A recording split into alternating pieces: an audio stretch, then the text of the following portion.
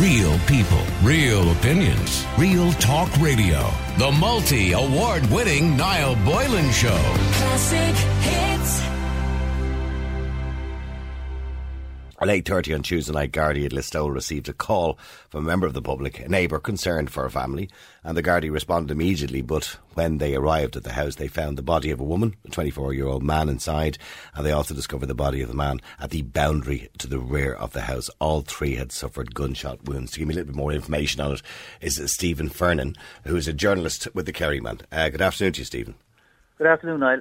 What a shocking, sad story. Eileen, Morris and Jamie sadly all passed away now. And what have Gardaí said about this particular incident? I think that the latest update that we received was yesterday afternoon at around 3:30. There is no indication of any domestic disturbance prior to this event, so there's no previous indication that there was any sort of disturbances within the home itself. They're not looking for any suspect in this case.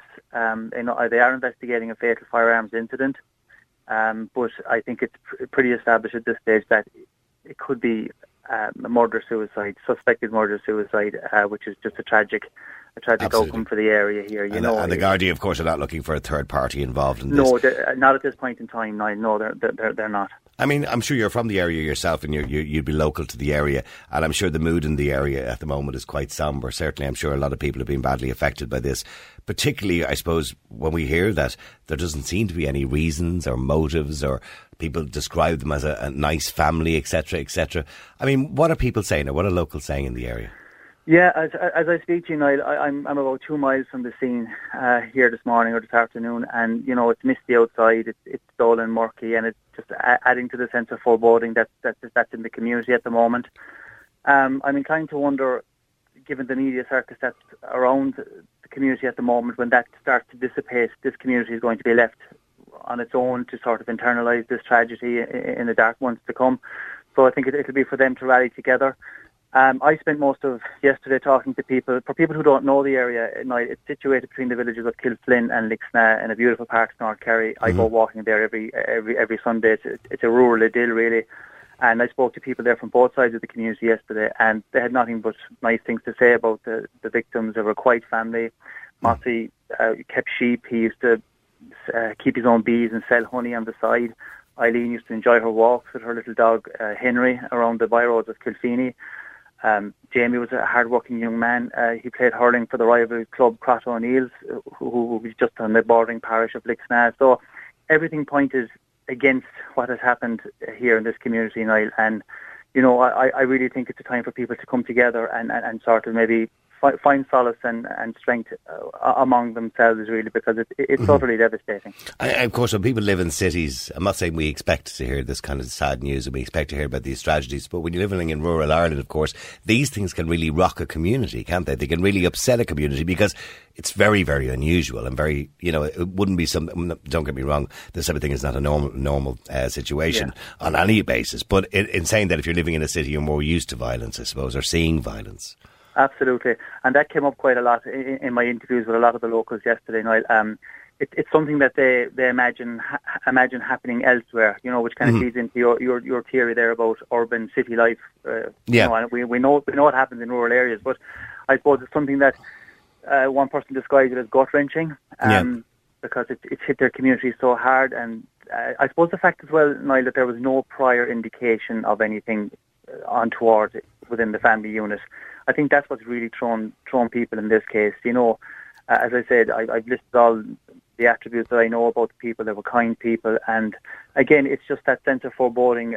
And do the Gardaí know what time this happened at? I mean, I know they responded to the call at 8:30 on Tuesday night, but do they believe that it happened sometime before that, or was it quite recent to that?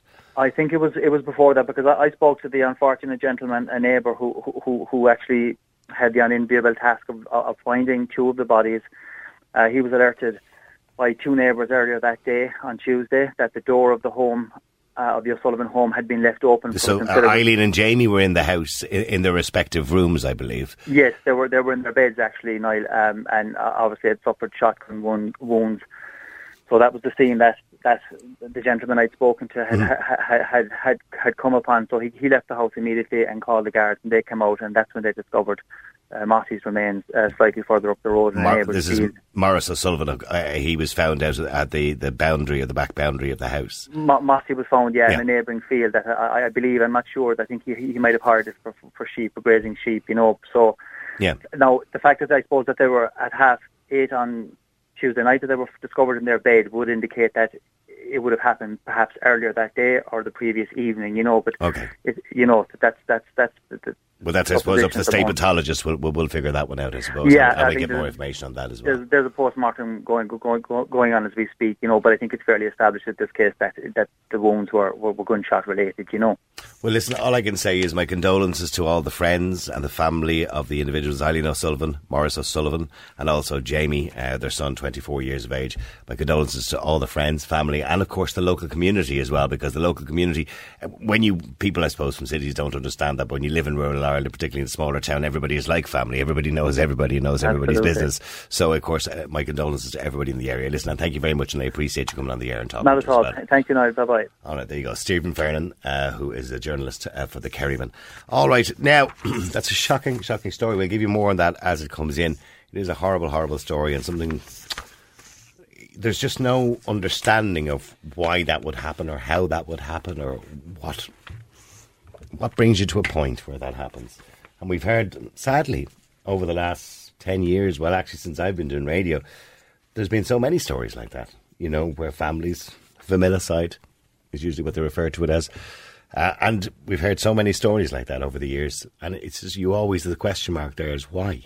Why? You wonder why. What went on or what happened to bring somebody to that point. Real people, real opinions, real talk radio. The multi-award winning Niall Boylan Show. Classic